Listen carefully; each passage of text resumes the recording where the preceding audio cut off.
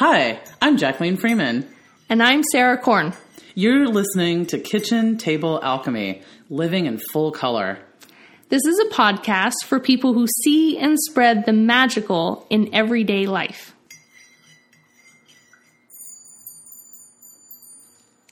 All right, well, next we wanted to talk about the subjects of judgment and blame. And this is something we want to address early in the podcast because I know for me personally... Neither of us ever do it.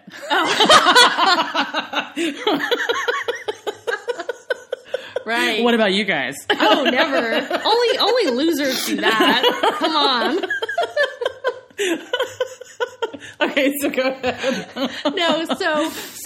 But in all seriousness, it's been, of all the habits that I've adopted or changed over the years, catching myself judging and then going out of that and looking at it from a place of non-judgment has had just a huge impact on my life. I mean, I just live a much less stressful life. Yeah.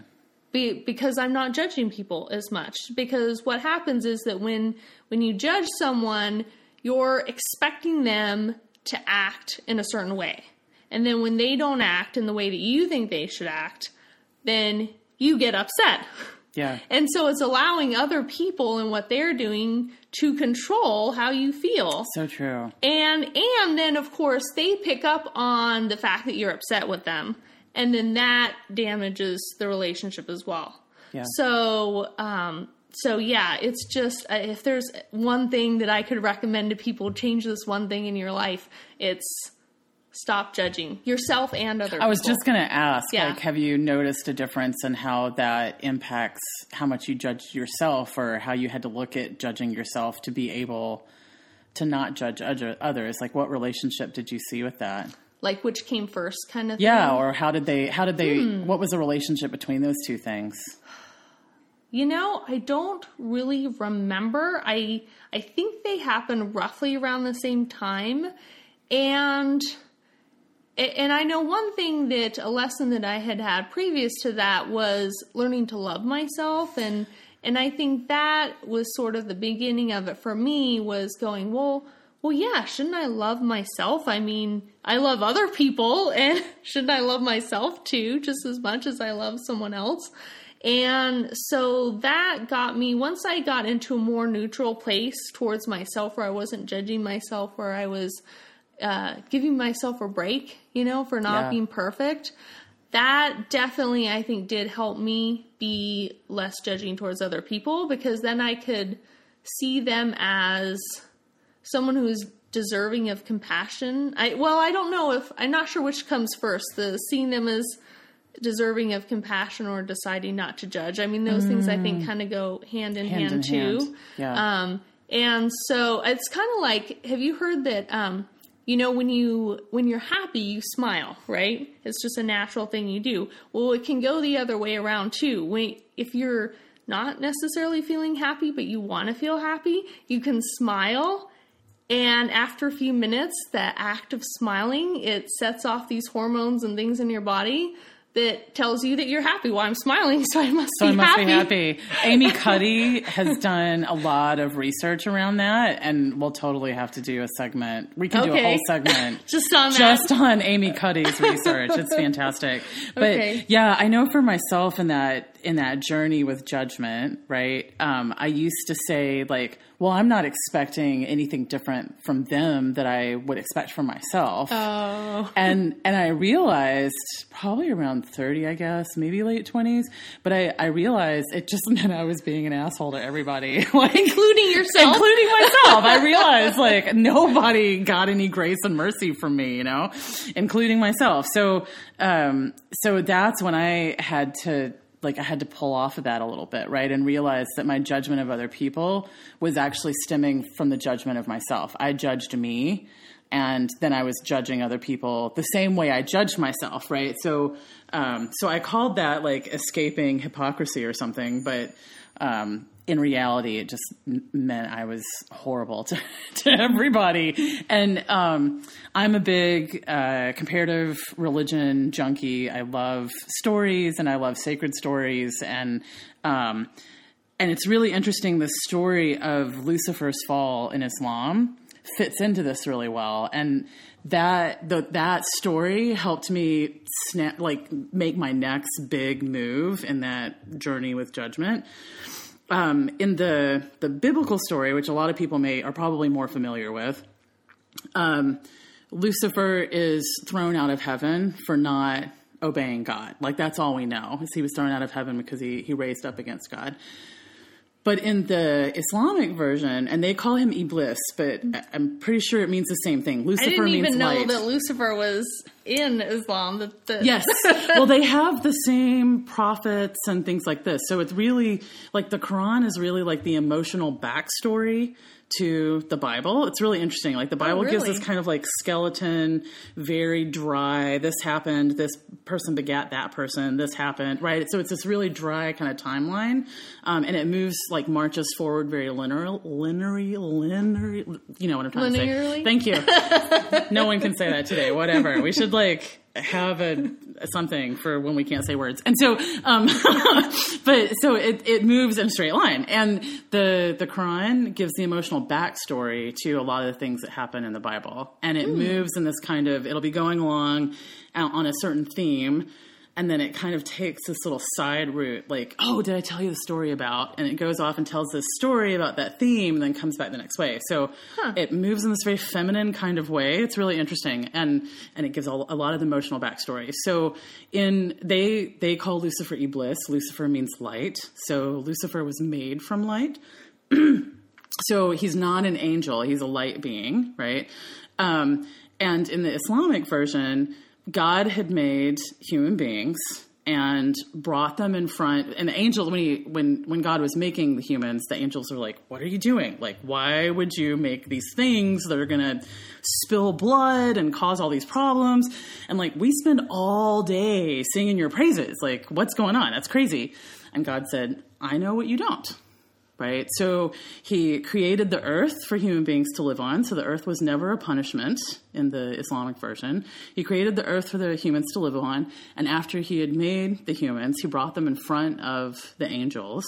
And Adam, which means breath, recited the name to all things, right? And there's a big mystical meaning behind that as well. But once he had recited the name to all things, then God told the angels to bow to humans because they were to be in service to human beings. And Iblis, or Lucifer, refused to bow. And the story is that he said, "That is made of mud, and I am made of light, and I'm not bowing to mud," right? So that's the story there. And there's apocryphal stories that Lucifer said, "Well, I vowed to only praise God and worship God, so I wasn't going to worship human beings," right? But the story is, that's mud, I'm light, I'm not doing that, right? So God's like, "Okay, well, that's your choice, but you got to leave if that's what you're going to do." So Lucifer left, took several of his buds with him, right? And upon leaving, vowed to prove that human beings were not worth the honor that God had bestowed upon them. So once I heard that story, that was like, whoa. Suddenly I started realizing that whenever I fall into this narrative or this belief of, oh my God, what is wrong with people, right? Mm-hmm. When I start falling into that, then I'm in a dangerous space, right? Because then I'm in alignment with this energy that hates human beings and wants us destroyed, basically. And is trying to prove that we're not worthy. Right. And suddenly me kicking on myself takes a much deeper meaning, right? Me buying into beliefs and narratives that think that human beings are corrupt or terrible or awful takes on a different meaning, right? Mm-hmm. So it got me to become much more vigilant about how I talked to myself, how I thought about myself, how I treated myself. And lately I've been really seeing this. You know, I mean, I did media studies in my graduate work, so I saw it then too. But with social media and the exposure that we have to that all the time, it's that much more important, I think, to really pay attention to the messages. Yeah, well, because on social media, it's so easy or just anywhere online, it's so easy to just sort of whip out these judgmental statements towards people, and there's not the same kind of repercussions. And, you know, when you say stuff online, especially if it's under a handle or something where they don't know who you really are, people can just say whatever and there are no social consequences. Right. Like in a real community where people know each other, you have to be careful what you say or you're going to damage your relationships and your reputation. But online, people can get away with saying things that are a lot more judgmental. It's really become like the 2-minute hate from George Orwell's 1984, right? So in that book... you'll have... I was going to say, please remind me, because I did read that book a while back, but I don't remember. I know. Many people were tortured with this book in high school. I was one of the weirdos that thought it was awesome. Me and dystopian novels. Like, give me a dystopian novel and... But so in 1984, they have these 2-minute hates where they'll stop the workday and show images of somebody that everybody and people will scream and yell and like, it's like almost this riot, right? For 2 minutes. And then the screen goes blank and people go on with their day, right? So really, really surreal. And of course in the film or not in the film, but in the book, right? It's so like, what? Because it's like this temporary insanity, right? There's this one scene where the main character is coming through just as they're starting a hate. And it's shocking to see people like, rah, you know, screaming and yelling and all this kind of stuff. And then the minute the screen goes down, everybody's like calm and back to normal again, right? So it's in that context, the explanation is it's kind of like this release valve in some way. That's how I interpreted it. Now I remember it, now that you're talking about it. And I thought, oh, that's like, you get 2 minutes to express your true emotions, and the rest of the time you have to be a good citizen. Button it down all the time. Yeah. But I'm really, I think about the 2-minute hate a lot. And each camp has their own figure that they show on the screen of, like this that person. Gets them to just start. And I'm surprised. I mean, now we have like news networks, and I use the word news there kind of loosely. But that's how, that's like what they do basically is just that, there's each political party has their show that's slanted towards, what they believe and hate on the people that they don't like. And I don't know, that just blows me away that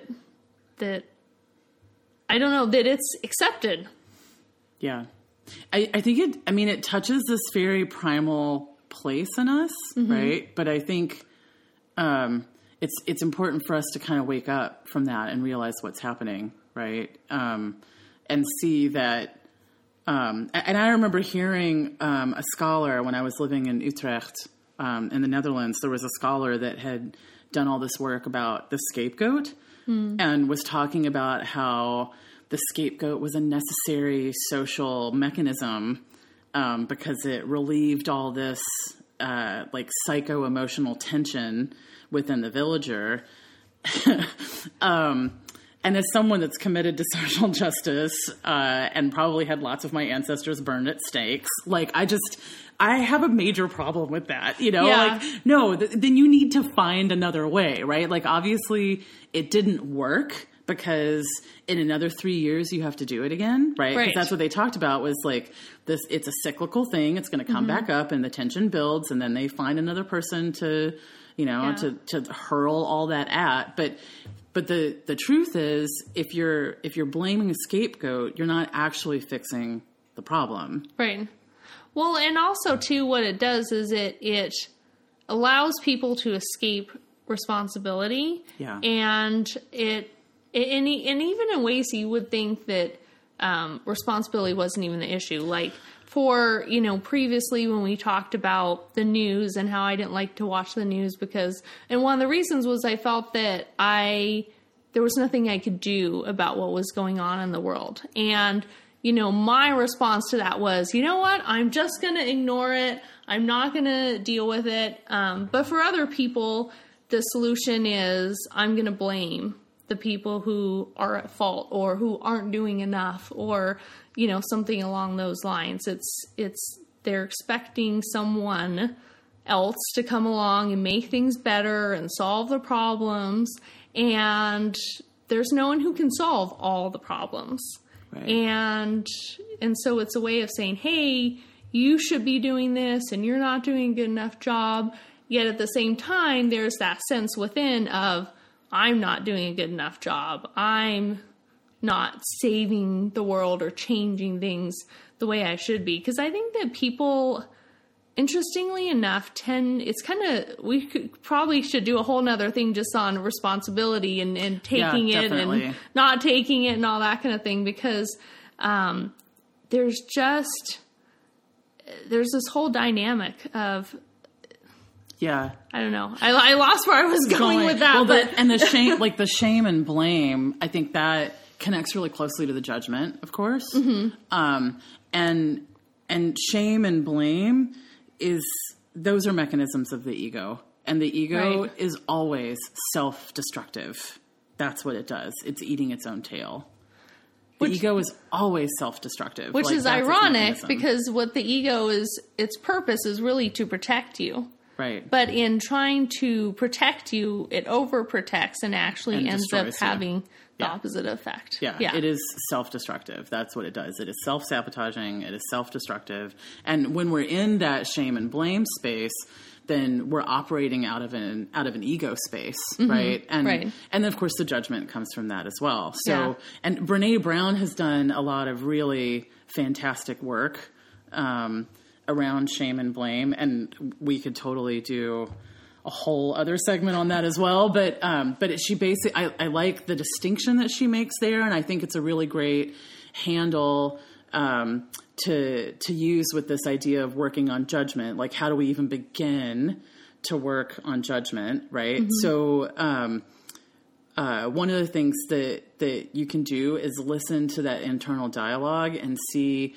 whether you're using I am statements or whether you're distancing yourself from it. So I am a mistake is a shame statement. Mm. I made a mistake is not. Right. Right. So Brené Brown would call it a guilt statement. I say it's an accountability statement, right? Because this I made a mistake is much more empowering. If I made a mistake, then I can make amends. I can learn. And it's in the past. It's past tense, right? So whatever's past is past, but you still have the opportunity to not make that mistake in the future. Exactly. Right? Whereas I am a mistake, that's in present tense, and that's a state of being that's ongoing. Exactly. And what can I do about that? Yeah. If I am a mistake. And, that's actually been a big part of what has helped me. And I don't know where I got this idea from, if I heard it from somewhere else or if it's something I made up in my imagination. But I just, and this is, I think it's something I created for a story that I'm writing where the religion of this made up world where I'm setting my story is that they're, sort of the creation story is that there was God, there was the creator, right? Whatever you want to call it. And then that creator wanted to know everything, all of creation.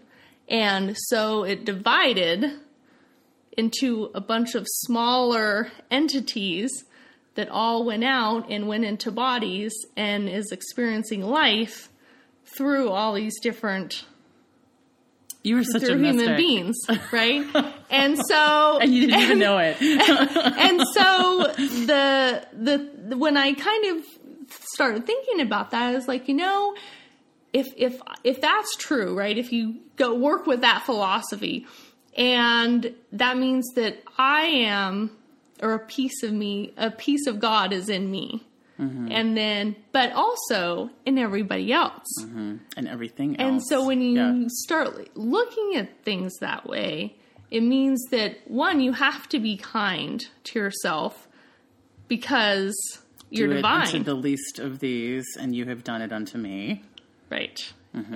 And then the same thing when you look at other people, like, someone that you may have had a disagreement or you don't have very nice feelings towards them. Right? Yeah. Maybe you had a bad a relationship in the past, and of course, those are the people we're most likely to judge and to blame for whatever they did to us. But when you look at those people, and even the worst people, I mean, think of whoever is the person you despise the most, and then go, but wait a minute, if that philosophy is true, then that means there's a piece of the divine in them as well. Yeah. And then it just changes the way I've looked at things. And so now I really look at people's behaviors, and I see that, oh, that's what they're doing. That's how they're acting right now, because from their perception of the world, that's what they think they should do. Right. And then it's all about them. I had a Dutch friend that used to always say, so translated, it would be, they also suckled at their mother's breast. Oh, right. Yeah. So that really takes it down to the nitty gritty, right? Like, this was this darling little baby that everyone went, "Aw," to, So, right, so taking it down to that kind of stuff. And it's kind of at the basis of what the Kabbalists call Tikkun Olam, this idea that creation was whole and it's shattered, and that our mission basically is to gather the pieces back together again. Oh. Right. So it's a very, and there's a few other philosophies that see the same way. Immanence, that, like the theological term for that is immanence, this idea that there's a little piece of God in everything. Okay. And once you, which is why, in as you start going further and further east, right, I've heard people that are in international business and development complain because the work crew would stop to let a worm pass, right? And he's like, this Dutch guy is just going insane because his crew keeps stopping to do this kind of stuff or move the beetle over somewhere else. But it is this idea that for them it's ancestors, right? Because they believe in reincarnation. So that could be my grandmother. That could be, but it is having this idea that everything has this spark of divine. And so I need to treat everything like it's God. Right. And I think when Jesus said, "Do this unto the least of them, and you have done it unto me," he was pointing towards that, right? This idea of it's everywhere. So pay attention. Right. And from a Jungian perspective, from Carl Jung, that what we see in other people is just a reflection of this. And from that sort of idea, right, that it's all got this little piece of God, and we're working to bring that all back together again, right? And if you're going from this perspective that God is love and our ultimate purpose here is to learn how to love better, then when we fall into judgment, we're moving backwards, right? Right. Because the thing that we're seeing in the other person is just a reflection of something in ourselves. And if we're judging them for it, then it means we're not embracing that or working on it, right? Judgment is a really satisfying in the moment way to sidestep responsibility and accountability.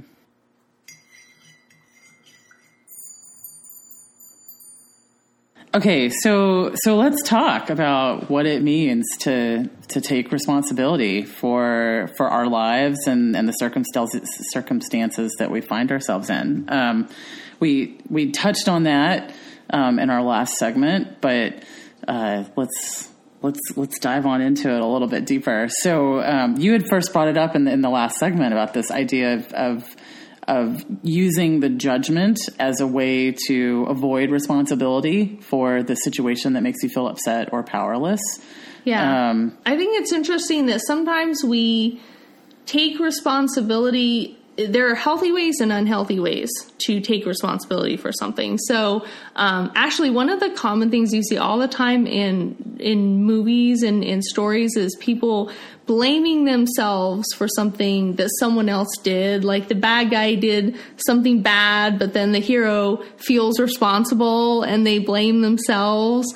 And so there's that kind of thing where people... Well, it's interesting that conflation, again, of blame and responsibility. I think this is probably one of the reasons why we have such a hard time with this. in our culture is because that we equate responsibility to blame. Right, and they're not the same thing. What do you see as the difference between blame and responsibility? Well, I think with blame, there is a sense that there's something wrong with the person, with you, that the person doing it is somehow less capable or less deserving or not as good of a person. Right. Exactly. and healthy responsibility is when you say, I did this, but that's an isolated action or event. That's not the same as who I am. So it's that separation of this is me, and me is a good person, but sometimes because I'm not perfect, I make mistakes. And a lot of times those mistakes are things that in the moment I thought was a good idea, and then it's only in retrospect that I see, oh, that backfired. Yeah. That wasn't a good idea. Don't do that again. Too. Yeah. So, I find that has been a much more healthy way for me to take responsibility in my life is to, and really the only thing I can take responsibility for is my actions and what I actually do and say. But when other people do things, that's what they're doing and saying. And so recognizing that distinction too, and not feeling like you're responsible for, say, making sure your kids behave. I mean, yeah, you're supposed to watch over them and that sort of thing, but they are still responsible for their own behavior too. Right. And so sometimes people blur those lines with thinking that they're supposed to control other people, or that other people have a responsibility to do something, and then they get upset when things don't go the way they want, which is kind of what we were talking about last time. Yeah. I love that you made the distinction there about actions. Mm-hmm. I think a lot of times people fall into this place of playing like the emotion police. Mm-hmm. And we blame ourselves for whatever emotions we're having in the moment, and we think that those emotions mean something about who we are, and they don't, right? Like the emotions aren't what's defining us. It's what we decide to do with those emotions. Yeah, well, and that's a good point, because I find that there's two different kinds of emotions. There's the initial emotional reaction when something happens, and then you have a reaction to it in the moment. That just sort of is what it is, right? You react in a way that is natural for you to react under those circumstances. But then after a few seconds go by and that initial reaction has happened, then you have a choice about what you're going to say, what you're going to do, how you're going to think about what just happened, how you're choosing to feel about what just happened. And, the great news is that all of that happens after that initial first few seconds is under your control. And so I think sometimes people don't realize that, they're like, well, so-and-so did this and that just made me so mad. And it's like, it's sort of like when someone cuts you off in traffic and like, it makes me mad, I'm like, for that first second. And then I go, you know what? I am not going to carry that emotion around with me for the rest of my commute. So I just consciously say, and that was a jerk thing for them to do, but I'm letting it go. And so I find that is really helpful too, is to understand that initial reaction is automatic and it's natural, and not to get upset at yourself. Like, I don't blame myself for getting mad when the guy cuts me off, because that's a natural reaction to that. But if I were to let that ruin the rest of my day, then I can look at that and say, well, that was a mistake on my part to carry that around with me all day and let it affect my interactions going on throughout the day. Yeah, I think, the role that emotions play in our ability to let things go, in our ability to release pain and hurt, in our ability to keep ourselves out of these really judgmental places is really powerful. And depending on what's happened, right? If there's a death in the family, if you're sexually assaulted, if you're if you get jacked over by somebody at work, like there are these that you thought was a really good friend, mm-hmm. right? There can be these things that happen to us that will call up all kinds of seemingly conflicting emotions, and our hearts are big enough for those different emotions to coexist there. Having a little trust in that and realizing, okay, my heart is big enough for me to really love this person and be really angry at them and feel betrayed and, wish it hadn't happened and have this longing for them. I mean, those are the kind of things that are going to come up when there's a betrayal like that, right? Yeah. And just kind of standing back and letting that go through. I know I used to be like checkpoint Charlie with my emotions. I had this, and I came from a very abusive background. So I went into my head. That was a safe place. And I constructed this mind palace and I had this very defined view of what I thought was acceptable for myself and others. And so if any emotion came up, then I was like, who are you? What are you doing here? What do you mean? Right. And so these, and then they would run away. Or I would shove them into a pit, So, and once I started recognizing that my emotions don't mean anything about me other than that I'm human, right? Because as I was judging myself for my own emotional state, what kind of person would feel that way when this happens? What kind of person thinks that when this thing happens to their friend? What kind of person, I was constantly judging myself based on these emotional reactions that I had to things. And once I released that and was like, okay, emotions just mean I'm human. That's all that means, right? Mm-hmm. And allowed them to kind of move through and just do their thing. Once I started doing that, then and the trick is not making decisions.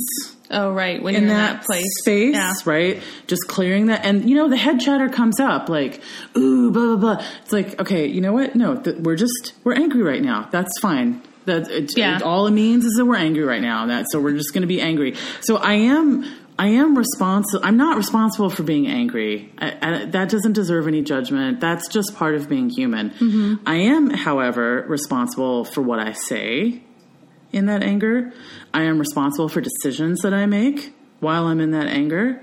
I'm responsible for views of the world. So those decisions are not just things that I do on the outside. They're frameworks I set up inside my head. Oh, right. Right. Do you allow that circumstance to shape your beliefs and say, well, I'm never doing that again, or I'm never trusting. I'm never going to love again. Right. I'm never going to let anyone get close to me again. Right, exactly. That's just it. I'm not caring about people. How many times did I do this as a teen and early 20, right? And go to write very dark poetry. But so, and we make these decisions, right? Mm-hmm. So as I watched my son go through that first big heartbreak in high school, and then the big one that came in the middle of college, both times I was like, don't make any decisions right now. I know you're hurting. Don't make any decisions right now, because it's so much of my personal work has been untying these knots that I tied in myself when I was in a place of anger or hopelessness or despair or depression. Yeah, that's a good point. You just have to let it move through you. And the thing is that, and I'm sure you've experienced this too, is that when you try to keep it suppressed, you try to keep it down, it just gains in pressure. I call it emotional kimchi. The stuff smells, it really, really does. Yeah, and it's like if you just let it out and let it release in a safe environment, right, where there's not going to be repercussions. Right, then, and you're not hurting yourself or others while doing that. Right, then you can let it move through you, and then it passes. Yeah. And, and I realized with my son, with my younger son, he has these very emotional outbursts. And at first I used to be like, Darren, stop freaking out. Stop, keep your voice down. This isn't worth getting that upset about, things like that.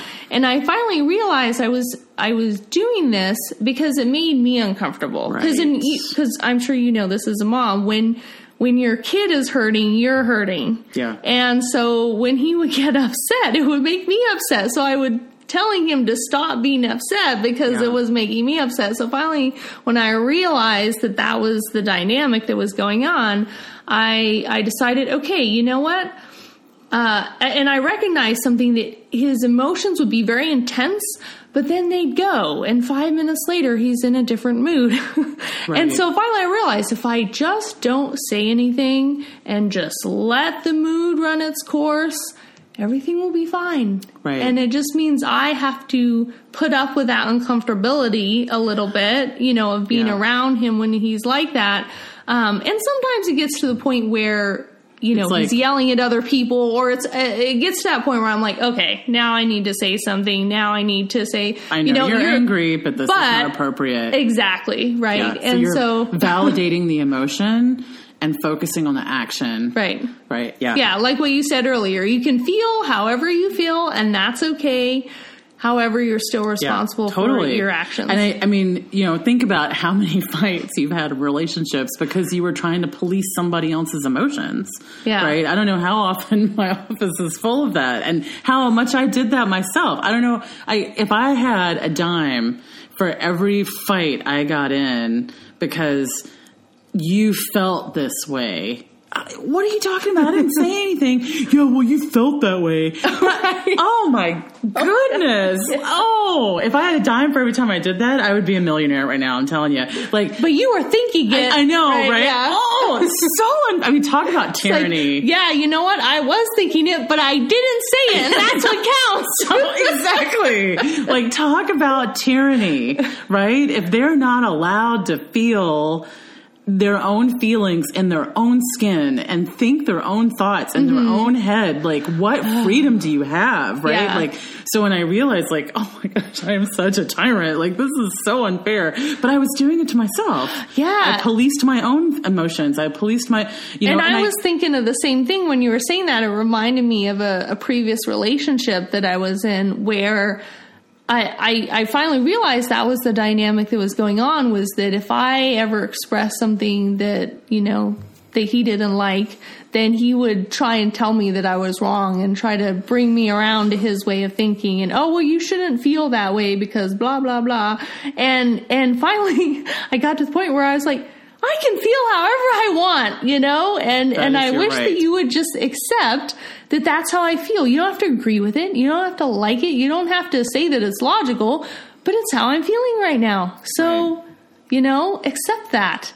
Yeah. And just like you said, of course, the reason that person came into my life was because that's how I was treating myself. Yeah. I was judging my own was reflecting emotions. That back to you. Yeah. Yeah, absolutely. So it's that, and I think once we get into a more, once we get into a healthy, functional relationship with our own emotions and we're not trying to stomp them down, then it makes it a lot easier to take responsibility for our lives, to take accountability for our lives, and to recognize that a lot of times, and there's some people that are like, oh, this is just victim blaming, right? When people start talking about, there was an article that's on our Pinterest page that a lot of people may have seen about. It was an article on grieving, and the title was "Everything Does Not Happen for a Reason." And so I wrote a blog piece around it, and I've got it on our Pinterest page, the Kitchen Table Alchemy Pinterest page. So check it out. But in the article, the guy's really railing about responsibility, being told to take responsibility for things when you're in a space of grieving, and seeing it as this kind of victim blaming, right? And it can definitely be taken there if people are using that because the grief makes them uncomfortable and they don't. Right. And that's really what the article was about, right? Was I think that was the gist of what he was trying to get to. I disagreed with the way some of the things that he put next to each other, but yeah, like we end up not being good friends, good witnesses, good helpmates, good humans with each other, right? In those moments when we need each other the most, because those emotions make us uncomfortable. Right. Right. We've been spending so much time suppressing that in ourselves that when someone else gets to a space of trying to feel it, their emotions coming to the surface start making our emotions come to the surface, and we want to shut the whole thing down. Yeah. Right. So we end up sabotaging our relationships in a lot of ways, but that responsibility isn't, I'm not responsible for having been raped. That's my rapist responsibility, right? My responsibility is there's all those emotions that happen around that, and not just in the moment. There's a numbness in the moment, right? But it's anything coming up over decades afterwards. But my responsibility comes with how I'm going to allow that to influence the way I see the world, right? Am I going to punish all men because this man did something terrible to me, right? Is my partner now going to have to pay the price because I've been hurt that way? That's my responsibility, right? My partner now does not do those things, right? I'm in a really fantastic relationship. How unfair to him to pay the price for this thing, right? So I'm responsible for how I choose to continue to see that, how I let it color the way that I see relationships, how willing I am to be open and intimate and authentic and real with the people that are close to me. Those are all decisions I've made as a result of that. And those are the things I'm responsible for. And I carry the weight of that also. Right. So then it gets really unfair if I've put all these walls up and I have all these judgments and ideas about the nature of all men because of these experiences that I've had, and then get mad because they won't climb the walls and cut through the brambles and slay the dragon to come be next to me. You know what I mean? Like, no, I need to lower the drawbridge and get the crocodiles out of the moat. Because you're the only one who can slay that dragon anyway. Yes, absolutely. Yeah. Yeah.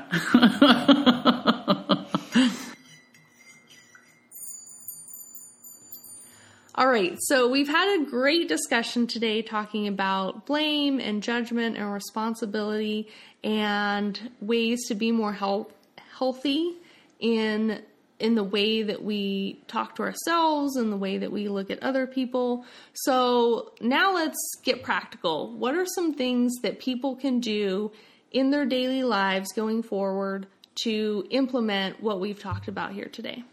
Well, as we know, like, it's going to have to start from within. And so one of the first things I would suggest is really paying attention to those I am statements versus the I did statements. Really listening for those I am statements. And when you hear them, I'm a mistake, I am a screw up, I'm worthless, I'm not smart enough, I'm stupid, whatever it is, right? Yeah. When you hear that I am statement, to go, wait a second, no, I'm not a mistake, I made a mistake, right? I'm not stupid, I did something stupid, right? So to move that from a state of being, which is really grounded in that shame, and there's nothing you can do about it if you are that thing, to something that you did, which you can do something about and you can learn from and you can change.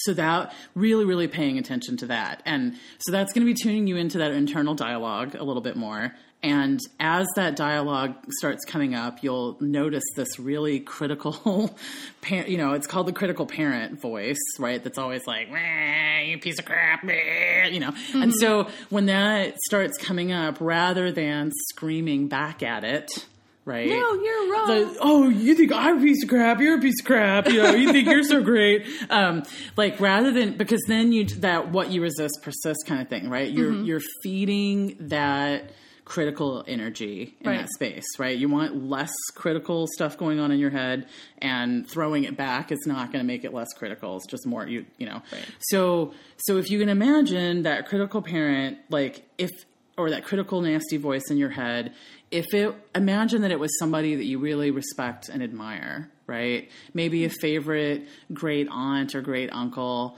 that you really, really love, and you know they mean well, but they're kind of rough around the edges or whatever. So if you can imagine that it's like this family member this elder that you really love and admire, and they say this nasty thing, like, "You're so stupid, you always do this," right? To come in as your rational adult self now and be like, well, is that fair? I mean, do they always do that? Because just last week this happened, so I don't think I always do that, right? So if you're coming in as that rational, you've now added a third voice between the sort of critical parent and the scared or wounded child, and that third adult voice begins to shift that dynamic ever so slowly. And you'll start seeing less and less power coming from that critical place. Yeah. And you just reminded me of something that I now do on a daily basis that I learned from you actually a while back, which is writing down something every day that I'm grateful for, and something where I'm acknowledging myself for something good that I did. And it could be something externally, or it could be something internally where, like, oh, I recognized when I was making that I am statement and I changed it.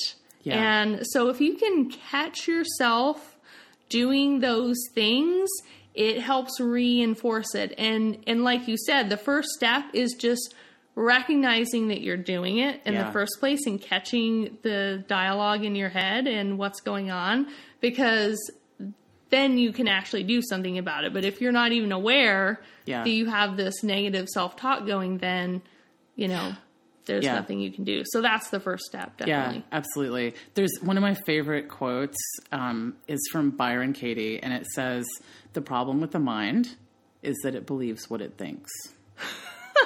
I love this, and I'll say that again. The problem with the mind is that it believes what it thinks. So as soon as we wake up to that idea and start realizing that just because it goes across my head does not mean that it's truth, know, and then start kind of paying attention to what's running across there, and if and then realizing that you can rewrite it. Yes, exactly. So that's that practice of the I am. So this week, really pay attention to those nasty I am statements, and flip them into an I did statement. And put that distance.